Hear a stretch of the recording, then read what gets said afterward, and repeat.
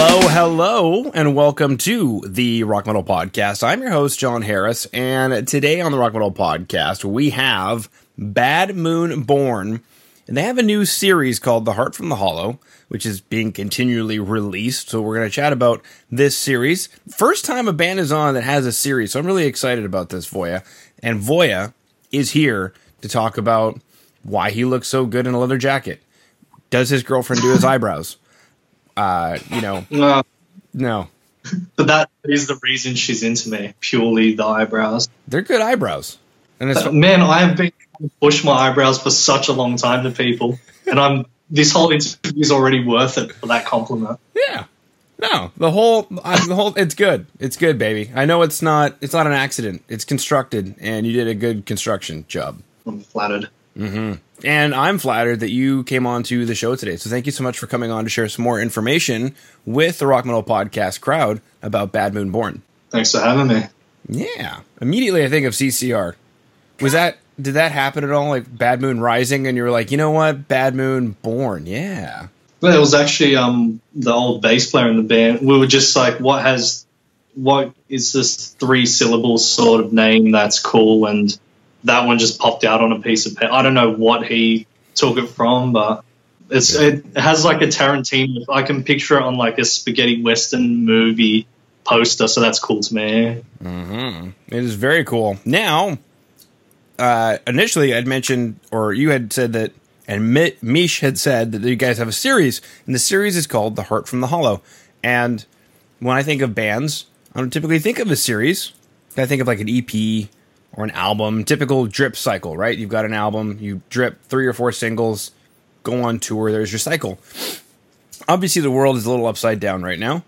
So, is that why you guys are releasing songs just kind of like as a series? Take us through what this is. I think it's just kind of a way to save ourselves from what was intended to be an EP, but didn't turn out to be, it didn't all sound continuous. So we're like, how can we market this in a way that's still linking it all together, but slightly more unique, I guess, and that's the best we could come up with. Okay. And, so you're trying to tell me that in that room right there that looks super duper cool, you couldn't get the whole thing to sound the same? Ugh. Nah, yeah, that's on me, because I'm the one who does the mixing, and I've just learned you can hear my mixing. I feel it's improved from the first song to where we are now. But after that, I'm not, like, everything has to be done in one set. And the lockdowns didn't help, because a lot of parts were recorded 6 months later or so, and you know how bands change and whatnot. Yeah. Okay, so take us through the gear then, or the rig, or whatever. What's attributing to our sound that we're hearing on the records? What's I guess maybe the piece of equipment there that stays the same? Like, is it different guitars, different amps, just trying different things, or? Yeah, every song has had a different. Only the drums have been consistent, and the vocalist and the people. Mm-hmm. But other than that, the gear has changed. We've just been This was kind of made these songs to, I guess, find our new sound, and now after that it feels solidified now. But the gear, yeah, it's half analog, half digital sort of rig. So a lot of the guitars have not been mic'd; they're all through Axe-Fx, Kempers, and plugins. But the Axe-Fx and Kemper stuff has run into this. I've got a 70s Tascam console here. Mm-hmm. And I've been running digital through that to kind of get the vibe, and then take it into Logic and mix it, and that's how it's ended up. It's just this huge mongrel of different techniques and instruments and whatnot. Yeah. Now, something you mentioned, Voya, was that you guys are looking for your sound, and now you feel solidified. Yep. What did it take What did it take to solidify the sound? What was that moment where you said, or maybe the whole band said, whoa, I think this is it? It would have been, firstly, tuning lower. We were quite, I'd say, Audio Slave and Soundgarden-ish prior, and it was a different singer and bass player and whatnot. It's always a different bass player and always a different singer, Voya. Always. It must be universal around the world as well. It is. It's crazy.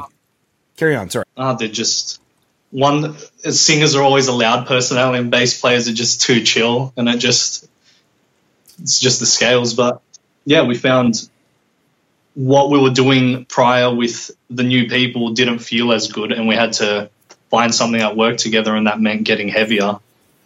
And that's purely it, heavier and more modern, and that felt right. Okay. Huh. All right, people in the comments below, Audio Slave, are they not modern? That's a funny thing to say, actually. Yeah, not to take too much time on thinking about that. I'm actually not a fan of Audio Slave at all. Which I know I get a lot of flack for because I'm supposed to like them because they're a super group. But to me, it just kind of sounded like, to be perfectly honest, really boring music with a homeless guy singing over it. Can't have that. That is really my appeal to that. You actually dress like Chris Cornell on the live shows that Audio Slave did at them. I know. That's what I'm going for, actually. That's what. Let's get some eyeliner. We'll be good to go. Cool. So finding the sound, tuning down, getting a new bass player, a new singer. How far down did you go? So Audio Slave, that's probably like, what, about half step down? That was standard. Oh, okay. All right. But, okay, I'll be weird shit tuning, but that's about it. Yeah, they probably should. Now we're just drop Z. Yeah. Create a new key. Mm-hmm. Exactly. We're in Z double flat sharp. Next. Yeah. Okay. Did you then change anything else? Like, for example, the guitar pickups or the amps, or like, did you end up finding as soon as you started tuning down, that was it? Or did you need to start changing a couple other things as well? Had to change everything. Had to get different guitars, different string gauges that had to go instantly. I've been using bare knuckle pickups heaps, actually. They're in most of my guitars now. The bass is usually a Dingwall now as well, or a Fender with like a modded Fender, I guess. And yeah, just a massive hybrid. It used to be I've got an 84 Marshall here that was used for everything before, and now it's all just a lot of digital stuff. Okay. Can't speak of it, but yeah. Yeah. Like, what is it? 84? So it's a JCM 800? Correct, yeah. Okay. Modded? It's a beast. Yeah, modded as well. Of course. Has to be. Everybody who has a great sound has a modded JCM 800. It's the secret. It is the secret. It's not so much the secret. Yeah.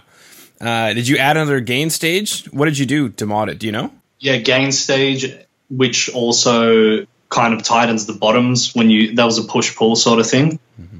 And there was also a mid-scoop on it to get more of a Fender Bassman sort of response out of it as well. Okay. You can do both of those separately, and that's all I had. Wow. Super cool. Now, you mentioned bare knuckle pickups, which is cool. They're definitely picking up some speed. And then Dingwall basses, which being Canadian, I'm going to have to stop on for a second and say that that very small factory of like 10 guys in Saskatchewan is starting to change the way metal sounds. It truly has. It's unbelievable. It's found its particular spot in everything so quickly. And it's so recognizable instantly. Yeah. I guess a couple of questions then. Coming from Australia, how easy was it to pick up a Dingwall bass? And what was it like working with it for the first couple of times? First time I used it was really strange. But it's only really strange for about 5 minutes, and then you're like, no, this is the new normal for me now.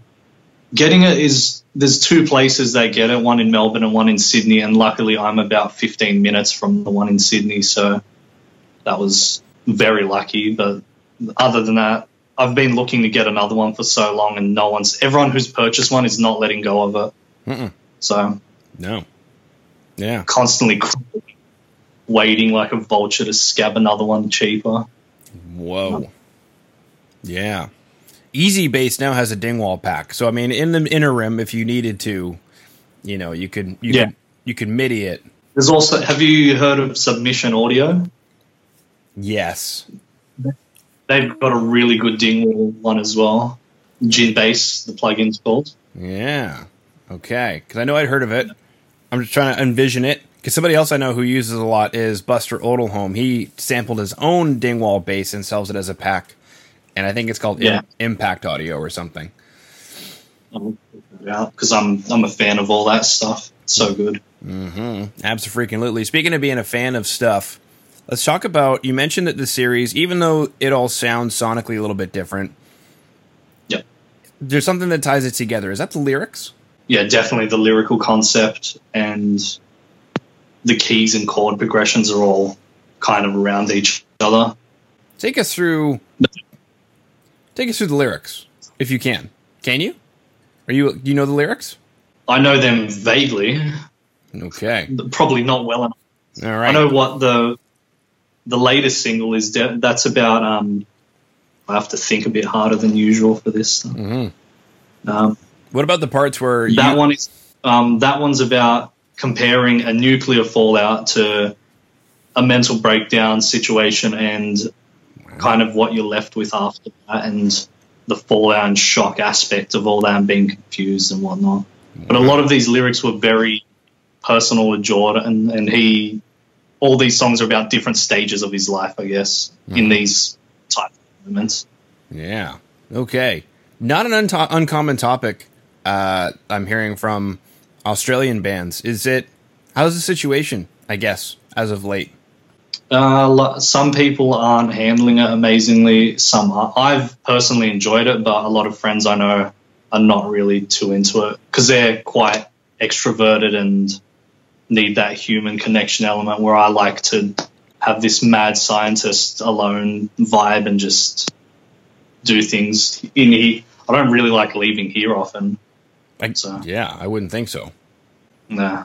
Probably got a shower and a soap on a rope in the corner and a toothbrush.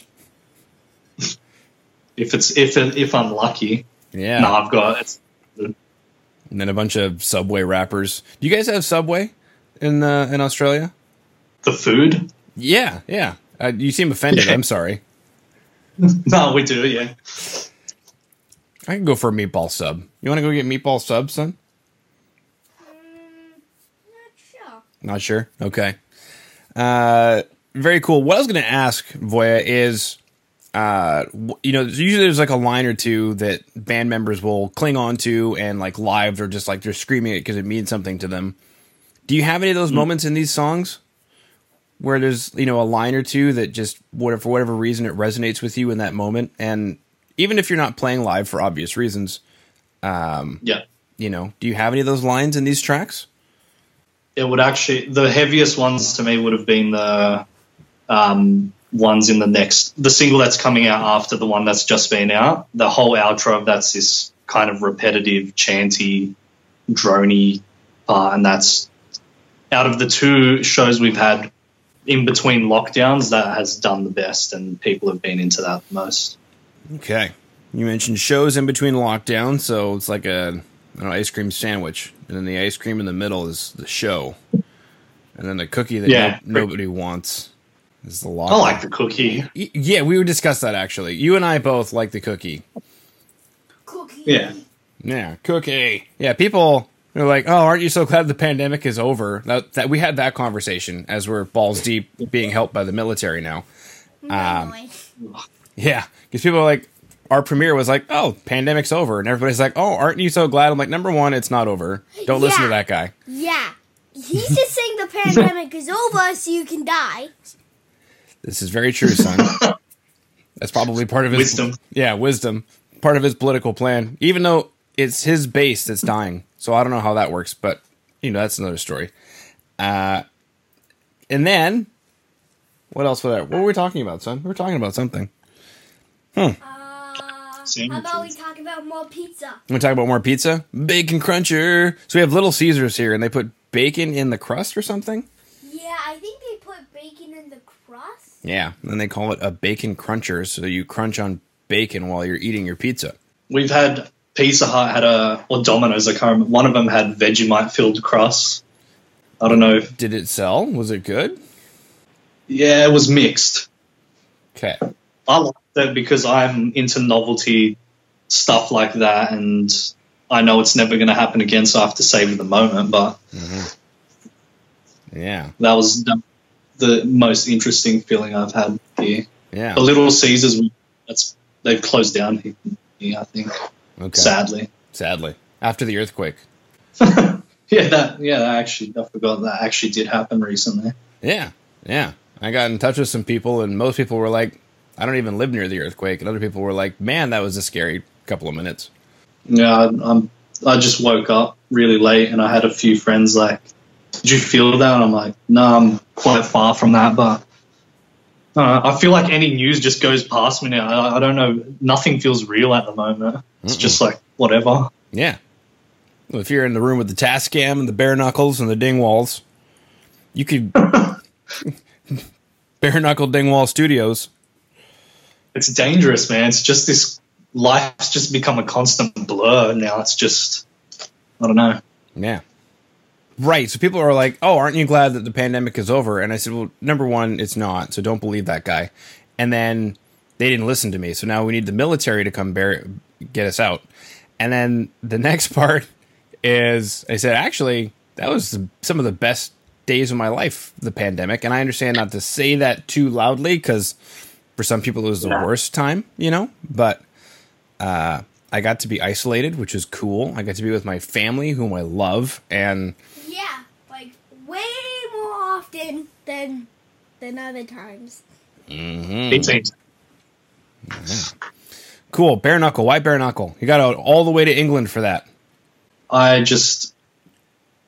Initially it was the hype, and then it was the hype, and plus I enjoyed that there was one cover. I'll get the guitar.